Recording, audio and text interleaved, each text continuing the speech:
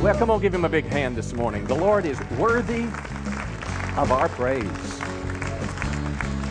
Great to see you this morning. Give your neighbor a high five and say you're going to have a blessed 2013, and you may be seated. Well, turn your Bibles this morning, 2 Samuel chapter 18. 2 Samuel chapter 18. Well, do a little poll here. How many up on New Year's Eve? How many were up past midnight? Let me see your hand here. A lot more in the first service. There's a lot of lazy old people in the first service. How many went to bed before 12? You and I share something in common. But we're really glad you're here this morning. You know, as you start the new year, let me just commend you for making church attendance a part of your spiritual life. You know, the Bible tells us in Hebrews that we're not to forsake the assembling of ourselves together, and all the more as the Lord's coming is before us. It's a part of our Christian life. It's not all of it, but it's a vital part where we come together with other believers, where we worship corporately and hear the word of the Lord. One of the other parts of our Christian life that I promise you has great spiritual potential and growth is reading your Bible on a daily, regular basis. And I want to make sure we publish a Bible guide every couple months. And if you didn't get one of these, let me make sure you get one of these in your hand. It's an Old and New Testament every day. I read it myself. This is my Bible reading plan. If you'd like one, just lift your hand real quickly. The ushers will give you many as you need for you, your family, and we'll make sure you get that.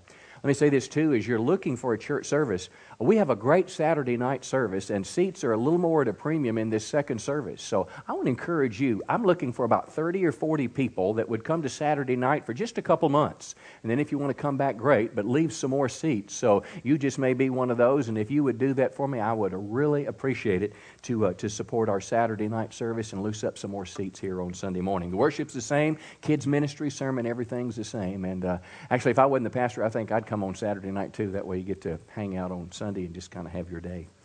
1 Samuel chapter 18 is where we're going. My New Year's was very different this year.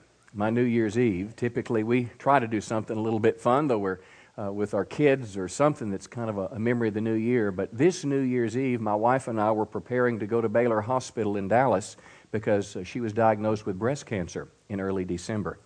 So it's a very difficult time for us, obviously, if you can imagine, if you have gone through something like this or if you have observed it. But she had her surgery Wednesday morning, and I'm happy to tell you the doctor said it went well. They didn't find any surprises, so we're thrilled with that. And she's home. She's doing well. She actually walked around the yard 3 times yesterday, and I said, honey, why don't you pick up some leaves while you're out there? And her smile, the doctor said she could pick up 5 pounds, okay? And those leaves... You know I'm just joking. Come on, don't throw anything at me. But she's doing better, not taking as much pain medicine, and we're praying, for a total and complete healing. Ever since we knew something was wrong, we've been praying for a miracle, and our faith is strong. Her pathology report comes back this week, so pray with us that she'll have a good report, and any treatment will be on the minimum side rather than the maximum side. I mean, we're grateful for doctors and the technology, their skills they have that they've unlocked from God, the great physician, and that's where our ultimate hope is. In the coming weeks, actually, and months, I'll be sharing things that are very personal to us. I mean, when you go through a crisis, it makes portions of the Bible and your spiritual understanding broader and deeper, and we'll share some things about that. We'll talk about sickness and healing and spiritual attack and why bad things happen to good people. I mean, when we have these things happen, our faith is challenged. But how many know we can be shaken but still be strong? I'm going to try to help you with that. And in particular, this morning, I want to head in a direction that I know will help you. I want to share with you this morning how we are finding, in the midst of fear, worry, confusion that knocks at the door, how we're finding the peace of God and how we're finding guidance for the decisions that need to be made. Now, how many know that's huge? You may not be in a crisis today, but you could well be in this year. How many know you need the peace of God? It's a perfect time of the year as you stand on the precipice of a new year to make sure that you're finding the guidance of God as you go into your new year. So let me help you this morning. 2 Samuel chapter 18. It's a portion of Scripture I was reading in my Bible guide reading on December 17th. And as I read that, God was speaking to me. In this particular passage, it's about King David, historically in the Old Testament. David has a son Absalom. He'd risen in rebellion against him. The kingdom was falling apart, and lo and behold, Absalom is defeated, and after his defeat, he now comes back. They're sending 2 runners. They didn't have iPhones to give you a call, so 2 men are running back with word after the battle. And here's what I read that morning, verse 28. Ahimaaz cried out to the king, "All is well." Can you say all is well? Now, I'm just reading along about the story of David, but all of a sudden, these words leapt off the page.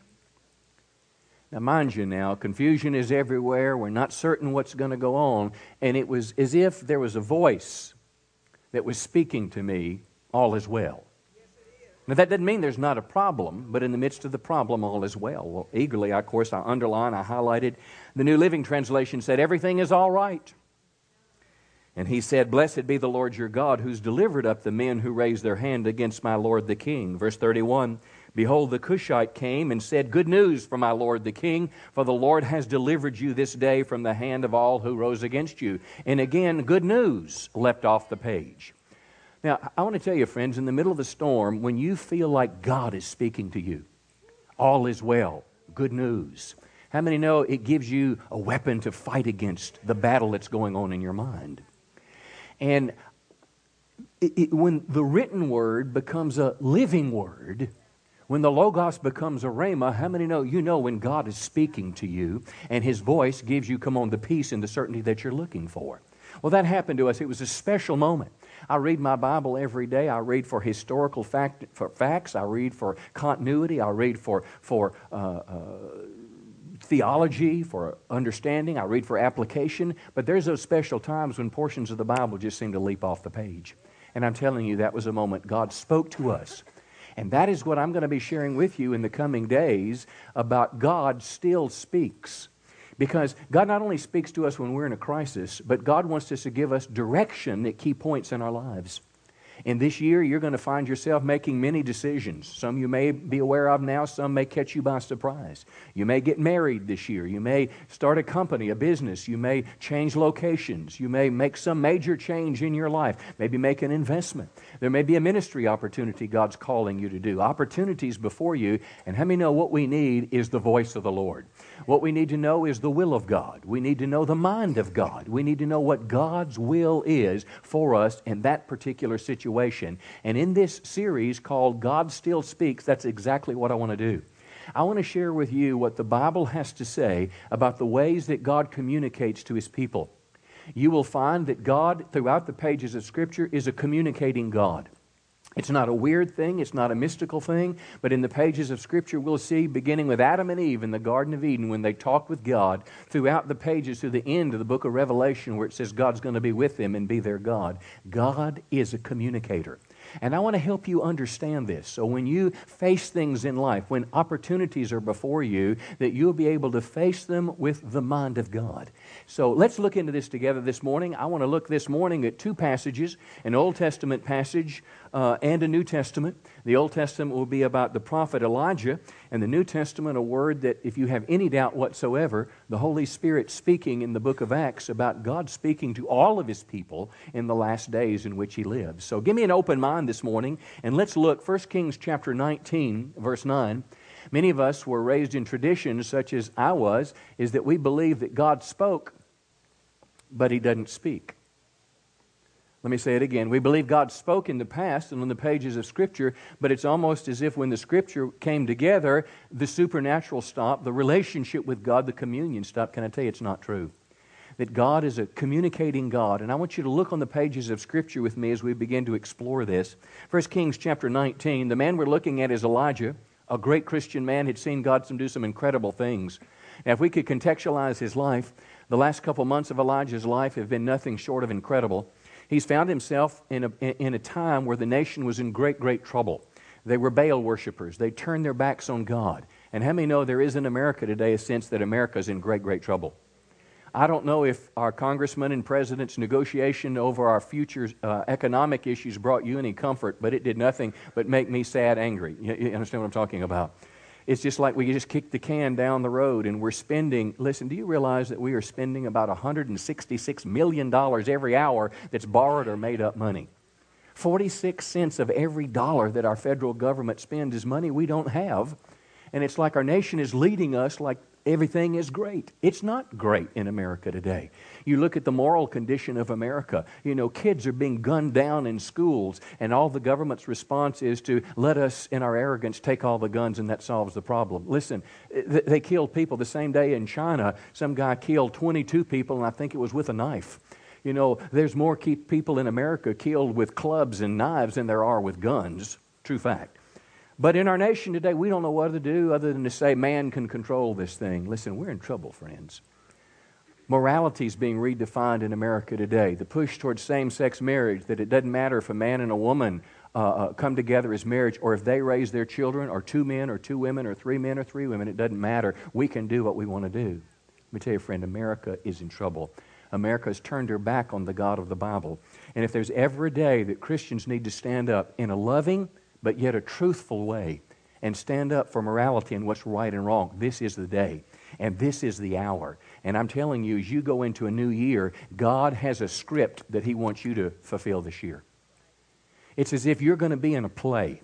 You're going to be an actor on the big screen of eternity, and God wants you to act out the script. But you're not going to know what to do unless you know what He wants you to do. And that's kind of the gist of this series. But Elijah found himself in a difficult time. Well, anyway, he's on Mount Carmel now. Push come to shove, he's by himself. There's 850 or so prophets, pagan prophets that are there. And you know the story where God fire answered his prayer from heaven, consumes the sacrifice. He gets rid of those pagan prophets. And I mean, it's glorious. And the nation has been in a famine. There's been a drought for 3 years. It hadn't rained. And now this guy prays and it rains. I mean, that's a pretty powerful thing. After this huge spiritual mountaintop, Jezebel, she's Ahab's wife, she said, look, buddy, I'm going to kill you because you killed my friends. And all of a sudden, fear invaded his life. All of a sudden, he got scared. He ran away. He got depressed. Things were not, he wanted to die.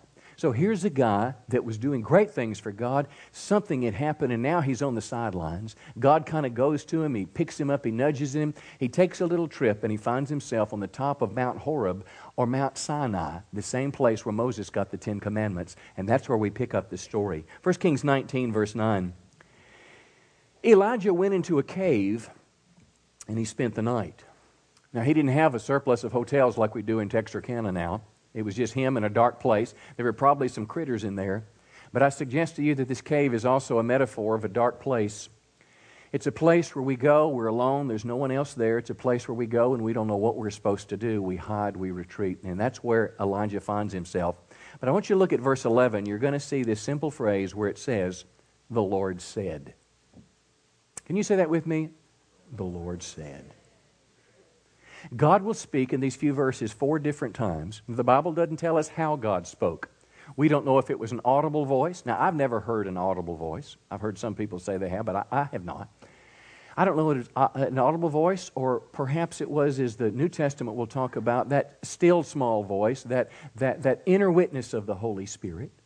But somehow God was communicating with Elijah. God found him in the cave. And God said, I want you to go out, stand on the mountain in the presence of the Lord. Now, how many of you can just get in the presence of the Lord, peace comes? If you get in the presence of the Lord, answers will come. That's why it's so important to set yourself apart to be with God. And then as he was there, the Lord's about to pass by, and then a great and powerful wind tore the mountains apart. Now, I can't imagine this scene. How many know the only thing that survives in a tornado is rocks? I mean, they don't tend to move. Big rocks don't move very much. But somehow this wind was shattering this mountain. This is incredible. Here this guy is standing in the cave. Then an earthquake comes. Well, the Lord is not in this wind. After the wind was an earthquake, the Lord was not in the earthquake. In other words, the wind of the earthquake was not the means whereby God was communicating. Mind you, it's a picture of Mount Sinai, the same place where Moses saw the thunder and the lightning and the shaking. But verse 12 says this, after the earthquake came a fire, the Lord was not in the fire, and after the fire came, say it with me, a gentle whisper. A gentle whisper. The New King James calls it a still small voice. When Elijah heard it, he went out and stood at the mouth of the cave. Very important. He was listening and he acted on what he heard. But then for the third time, a voice said to him. Now, this is not spooky. It's not weird. Can I suggest to you, this is normal. You see, the Holy Spirit lives inside every Christian. And somehow God knows what to do. And God is with us. And we want to get connected to Him so we can have this kind of relationship. And the Lord said, "What are you doing, Elijah?" And he replied, kind of in a pity party, "The Israelites have rejected your covenant. I'm the only one left, and now they're trying to kill me too." I mean, that sounds like the perspective of a caveman. I'm all by myself. And look, for the fourth time, verse 15, the Lord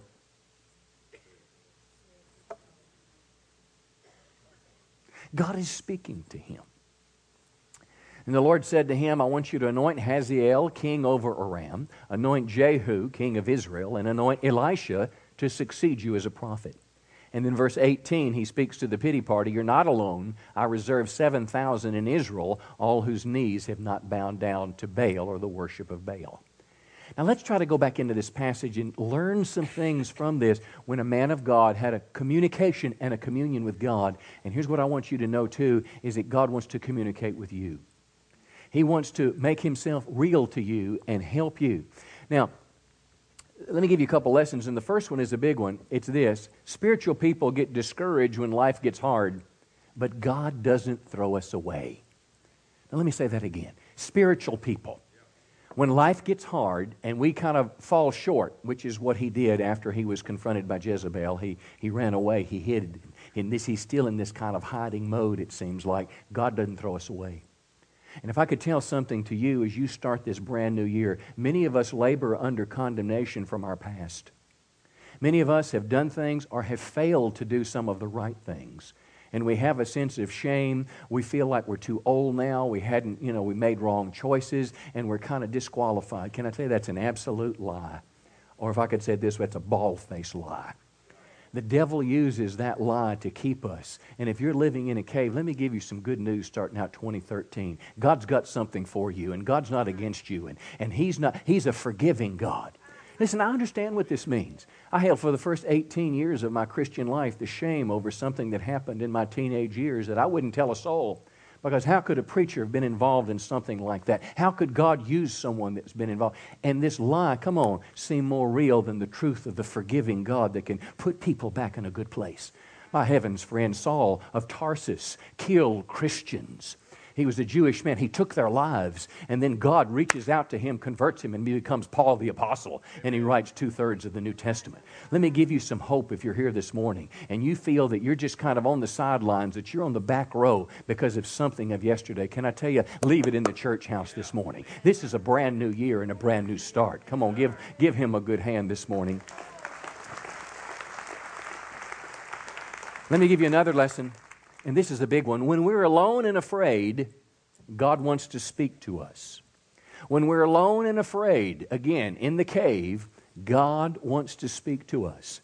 Now, I can tell you, we've been living this in the Miller family the last few days or the last few weeks. But let me share a personal story from my family's past.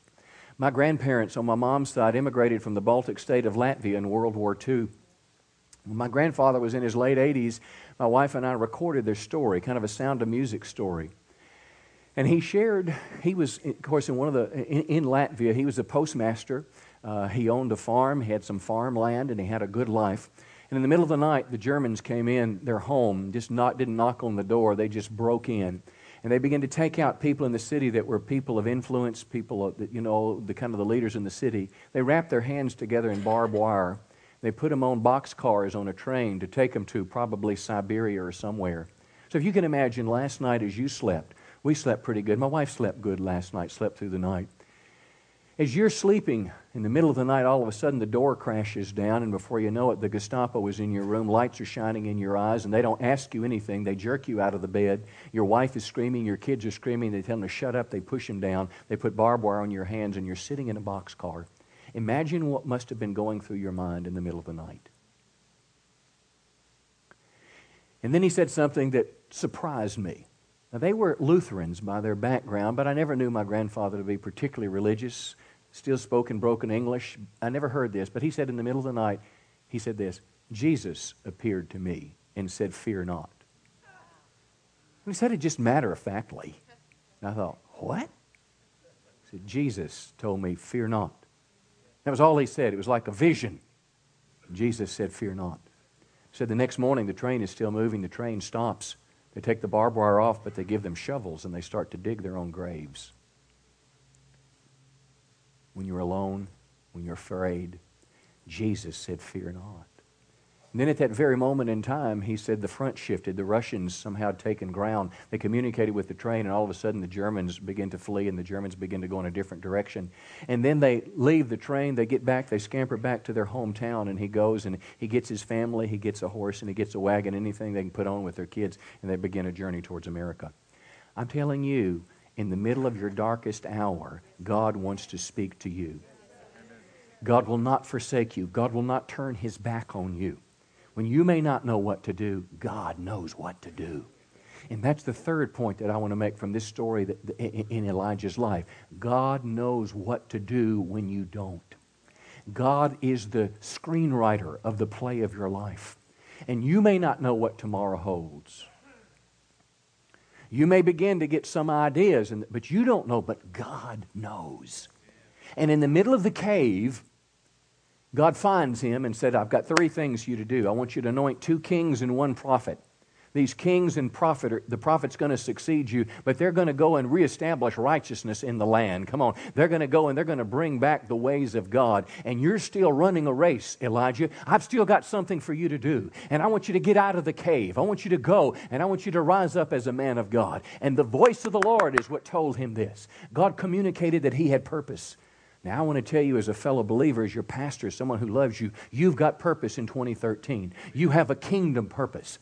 Your purpose is going to be bigger this year than making money, though. That's great. It's going to be bigger this year than playing ball. That's great. Bigger than even duck hunting and turkey hunting. I'm telling you, there is a purpose that God has for you. There's a script that He wants you to fulfill because the nation needs you right now. Come on. The nation is in trouble.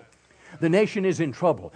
Answers are not going to come out of Washington or Austin or Little Rock. Come on. Answers are going to come from the people of God. Answers are going to begin to arise around us. You and I are God's mouthpieces. You and I are God's hands extended. And I'm telling you, as you begin this new year, God wants to use you and do something through you in your world. I don't care if it's in your school where you go, in your workplace, in your community, in the Walmart with a stranger, some larger platform. God wants to do something through you. And I'm telling you, it's the voice of the Lord that will show you what that is. See, knowing what I'm saying is good, but knowing how to actualize it depends on you being able to hear God. That's why these 21 days of prayer and fasting are so vitally important, because they will set the tone for the rest of your year. Let me give you one more thing. A lesson from the cave. And it's simply this. You've got to have faith that God will speak. And you've got to be willing to listen. What if Elijah wasn't listening? What if he didn't care? He'd probably have died in the cave. You understand what I'm talking about? He would have not come out of the cave. You see, you and I must believe that God wants to communicate with us.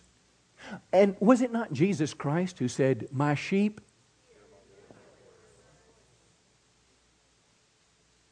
My sheep, Christians, hear my voice. And didn't He say in the book of Revelation, when He wrote the letters to the 7 churches, what did He say? He who has ears, let him hear what the Spirit is saying to the church. And I'm telling you, you don't have to, you're not, listen, the days ahead for you and I as the people of God, as the church, it's going to be the greatest days we've ever lived in. And let me tell you why. Because God's brightness and glory shines brighter in a dark world. See, this is going to be our finest hour as the world's best efforts fall apart. Come on, you and I, have peace and safety in the middle of a storm. Now, you may go through a valley like the Millers are going through right now, but come on, God is still with you. And when the world goes through the valley, they stay in the valley, but you and I come out on the other side looking good. So I'm telling you, you're going into this new year, the voice of the Lord will guide you. And what I'm saying this morning is not mystical, spooky, or weird. And I adjure you, listen friends, if you've had a bad experience in the past trying to hear the Lord, or somebody has, kind of led you in the wrong direction, don't throw the baby out with the bathwater. We desperately need to have God lead us and guide us in the journeys of life.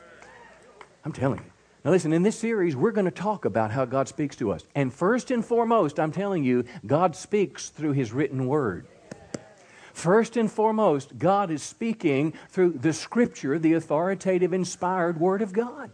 For example, when it comes to how I'm supposed to treat my wife, I don't have to ask you to pray for me. I don't have to seek the Lord for a word.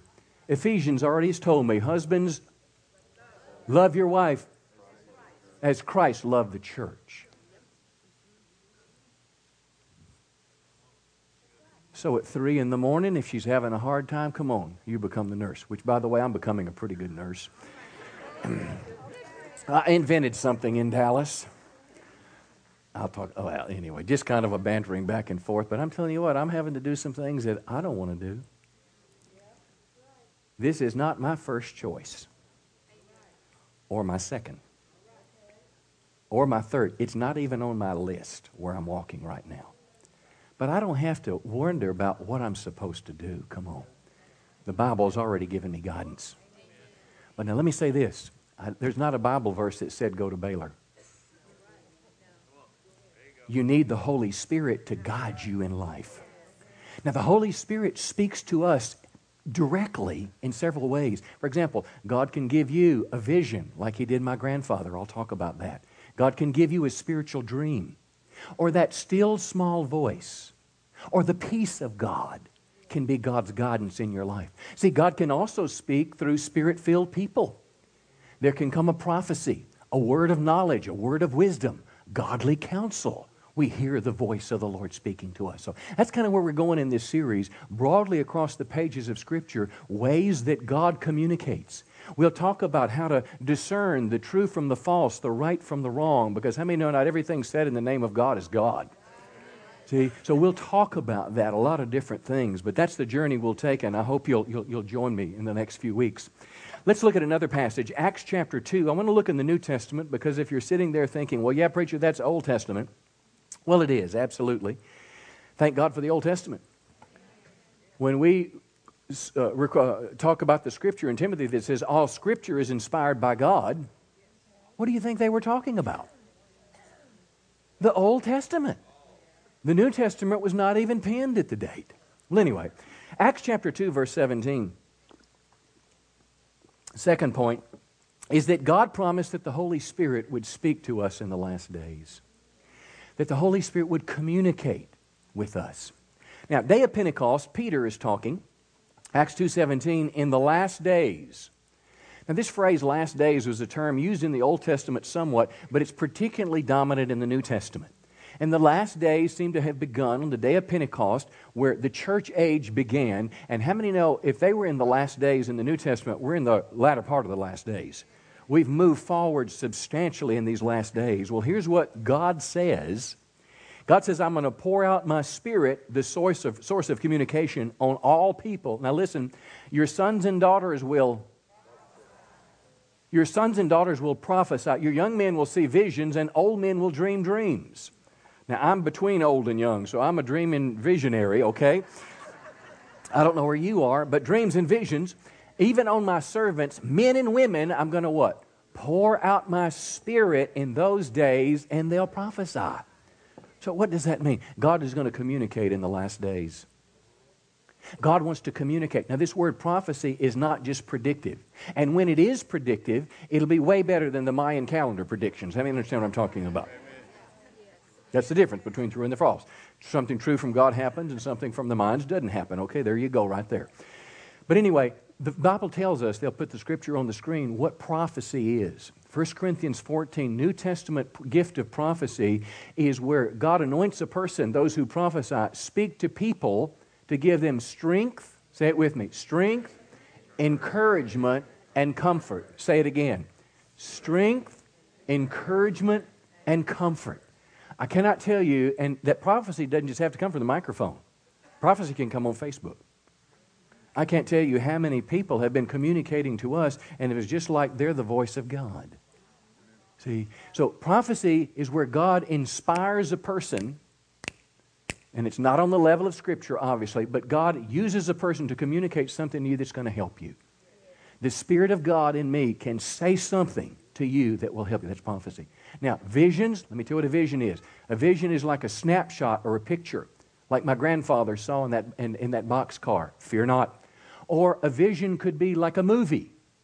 You remember Peter? Peter saw a vision, middle of the day. He's praying, Simon Peter, and all of a sudden he goes into, some translations say a trance, but it's a vision. It's an open vision, middle of the day, and he sees a sheet coming out of heaven, this big blanket coming out of heaven. It's filled with all kinds of animals, and for the Jewish who had different dietary laws, you couldn't eat everything. Thank God I'm a Gentile, I like ribs. How about you? Come on, little catfish on the side. All right.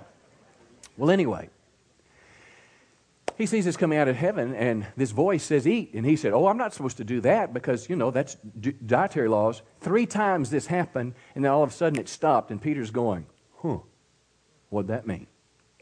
Which tells us when God communicates, oftentimes it's not always clear. The Bible says we know in part. See, well then lo and behold, a man named Cornelius, he was a God-fearer, he was a Gentile. Some of his buddies come to the door of Peter because at the same time an angel had appeared to them. Come on and said, go talk to Peter. So we have this supernatural setup. Well, lo and behold, what happens? In that day, Simon Peter goes to their house. The Holy Spirit falls. It's a second Pentecost. And now the New Testament church is not just Jews. Now it's Gentiles. And God did all that through a vision. And in the last days, the Bible said God will speak in visions. And He'll also speak in dreams. Now, how many know not every dream is a godly dream, but some are? I had a dream several months ago. It was about snakes. 2 different dreams about snakes. I mean, that's a picture of the demonic, and it could well be my wife's attack that she's experiencing. But I remember throwing that snake out of the pit where I was. But when you're in it, you may not know what it means. I shared it with our elders the next day, and you're kind of scratching your head. You got some vagueness to it, but how many know He who is in me is greater than he who's in the world? See, dreams. Joseph had a dream. Remember that Jesus' stepdad, Mary's husband. You remember? Jesus is born. He has a dream. Well, first of all, the dream says, don't throw Mary away. But then he has a dream that says, take Jesus away from King Herod, take him to Egypt. Now, if I was God, I'd have just gotten Herod out of the way. But I'm not God. But he had a dream and he took Jesus. Now, listen to me. If I was God, I wouldn't let my wife be going through this. And if you think you have an answer, I'm interested to hear it from you, but I'm telling you this. It could be on the level of James in Acts about 12 or 13. The Bible says James was beheaded, no explanation, and the very next day the church is praying for Peter. He's in prison, and a supernatural miracle delivers him. Well, that's great for Peter, but what about James? You see, there's just some things in life that you can't always figure out. You can't put under the microscope, I'm telling you, but when you can't figure it out, you faith it out. See, you can trust God. God can be trusted, and that's how God directed with a dream. Give the Lord a good hand. I'm done. Let me give you, will you give me extra 5 minutes this morning? Who give me 5 minutes? 5, 10, 15, 20, 25. That's all.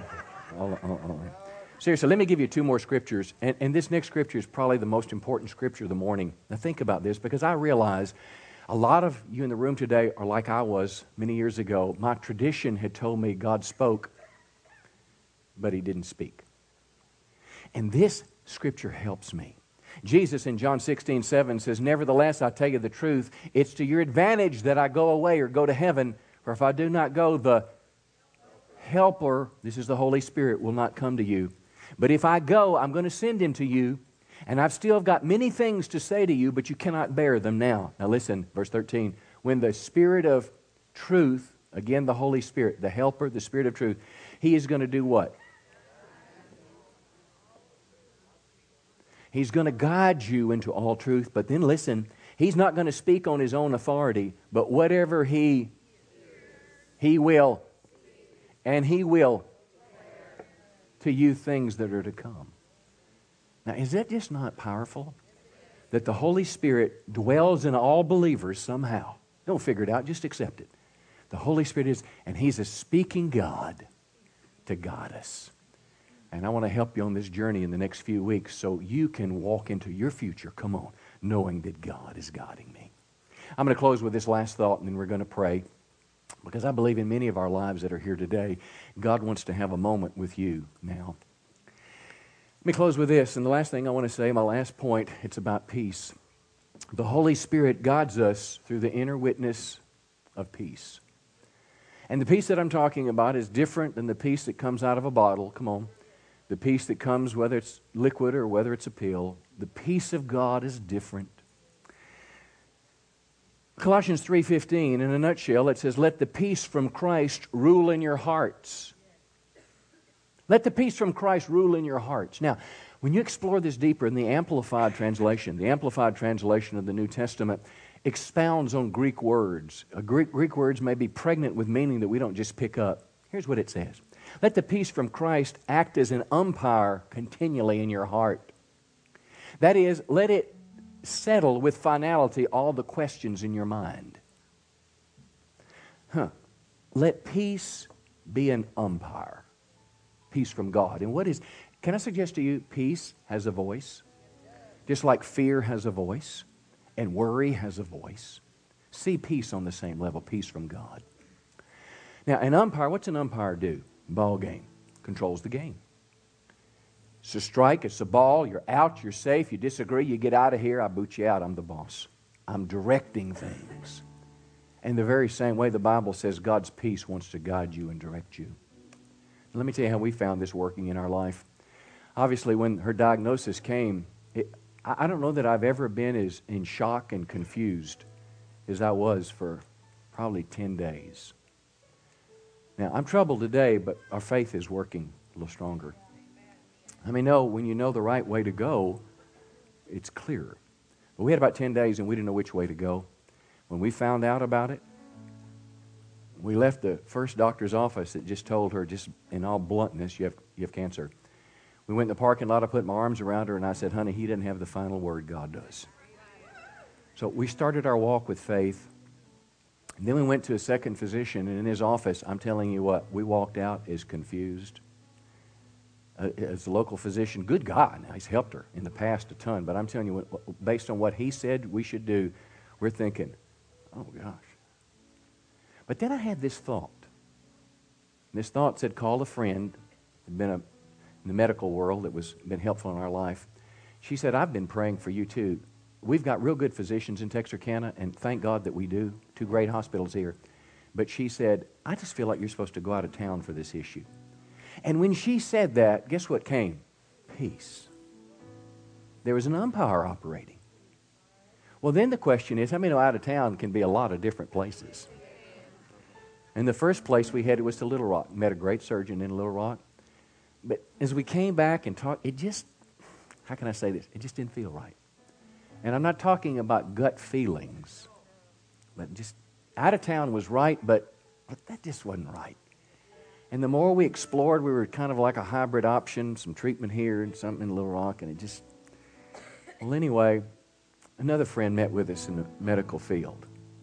I mean, we were just hearing everything, and we were confused. He met with us after church one night. It was 8:30, 9 o'clock. We just met in town somewhere, sat in the car, and got to talking about what was going on. Then all of a sudden, we just began talking about Baylor and the option to go to Baylor. And guess what filled the car again? Peace. Next morning, he was able to make an appointment for her, and we spent 2 days at Baylor, and I'm telling you, it was surreal. You're going to talking to cancer doctors, to this person, blah, blah, blah, blah, blah, but in all that stuff, there was this sense of peace. It just felt like somebody had just picked us up and was walking with us.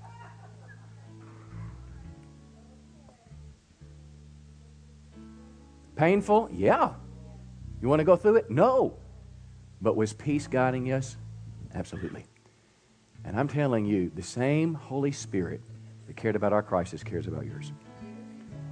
You see, because God's not just been talking to me about a crisis. Let me tell you what I have in my heart. I have a righteous anger towards the devil who's robbing from my wife. Whether it's a direct spiritual attack or something that just came through the lineage of Adam, he's at the root of it. And here's what I say out loud when nobody's around. You hurt me, I'm going to hurt you. You put your hand on my wife, I'm going to put my hand on your kingdom. And I have a righteous indignation. I'm going to do everything I can in the days ahead to reach as many people for Christ as we can. To take His gospel as far as we can, for as many as we can. To put more money in missions, more money in outreach, more money in reaching people. Come on.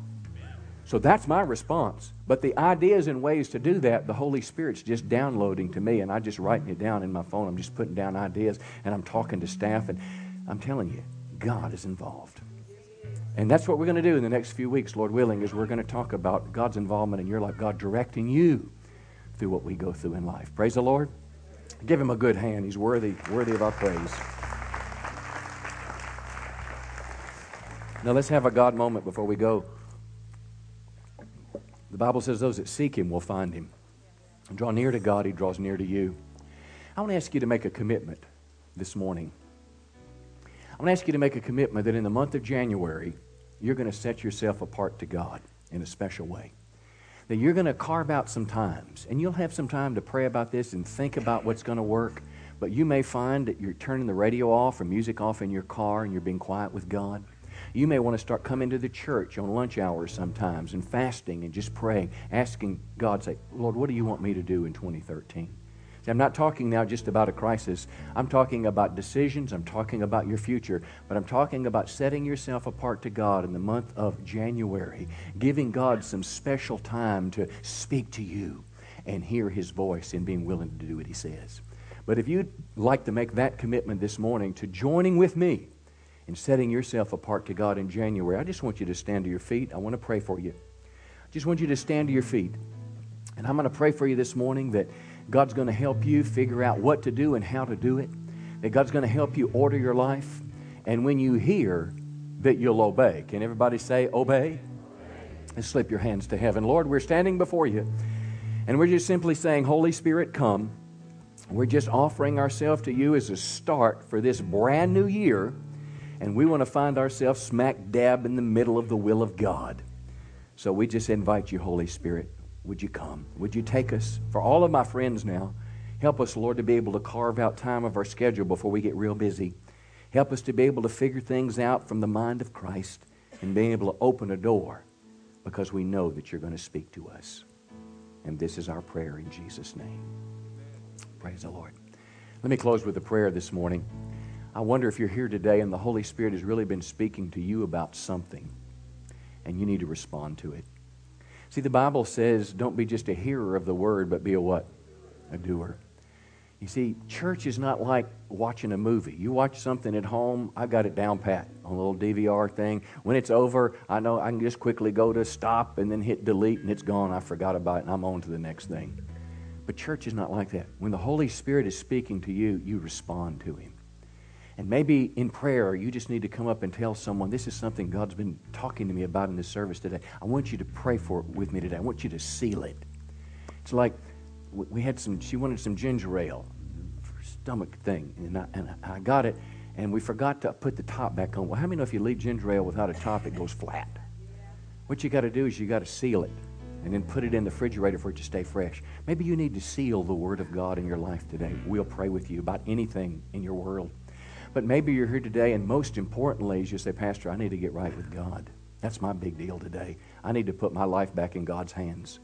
I'm talking about your relationship with Christ. You may be here, you may not even know if you die today, if you go to heaven or if you go to hell. As you've listened to me share a journey with you about my wife and cancer, you may know in your heart of hearts that I don't have that. Not the disease. I don't have the ability to walk with God through that, but I want it. I'm telling you, friends, it's not willpower. It starts with a relationship with God. But you've got to give him your life. You've got to surrender your life. Maybe your desperate need now is for God's forgiveness. Maybe your desperate need is to be born again, to be saved. Whether you put your trust in Christ today for the first time or you need to come back to God and you want to give your life to him. But if that's you this morning and you want our prayers as you commit your life to Christ, would you lift your hand real quickly? We'll pray for you this morning. Anyone real quickly. Say, pray for me. I want to get my life. God bless you, buddy. Give him a big hand. And God bless you too there in the back. Somebody else. God bless you too. God bless you too. Come on quickly. I want to get my life right with God. Pray for me this morning. God bless you. God bless you too, pal. God bless you. Every step to God. God bless you. Every step to God. God bless you. Every step to God is a right step. Somebody else. Say, pray for me. I want to get my life right with God before I go home today. I want to get my life right with God. All right, we're going to sing this through one time and then dismiss. Go ahead and begin to sing. Our prayer team is going to come right now, and we want to offer you prayer. If you were here and you just lifted your hand to commit your life to Christ, you come. Let us pray for you. We want to give you some things that will help you. You need prayer for anything, you come. Come on, begin to play, Pastor. Our prayer team is coming. You lifted your hand. Come on down. Let us pray for you. Pray with somebody. Put the cap back on the bottle. Seal it today with Christ. God's speaking to you. You come and let us pray. We'll stand with you today. I love you very much. God bless you. We'll see you hopefully tonight at 6:30.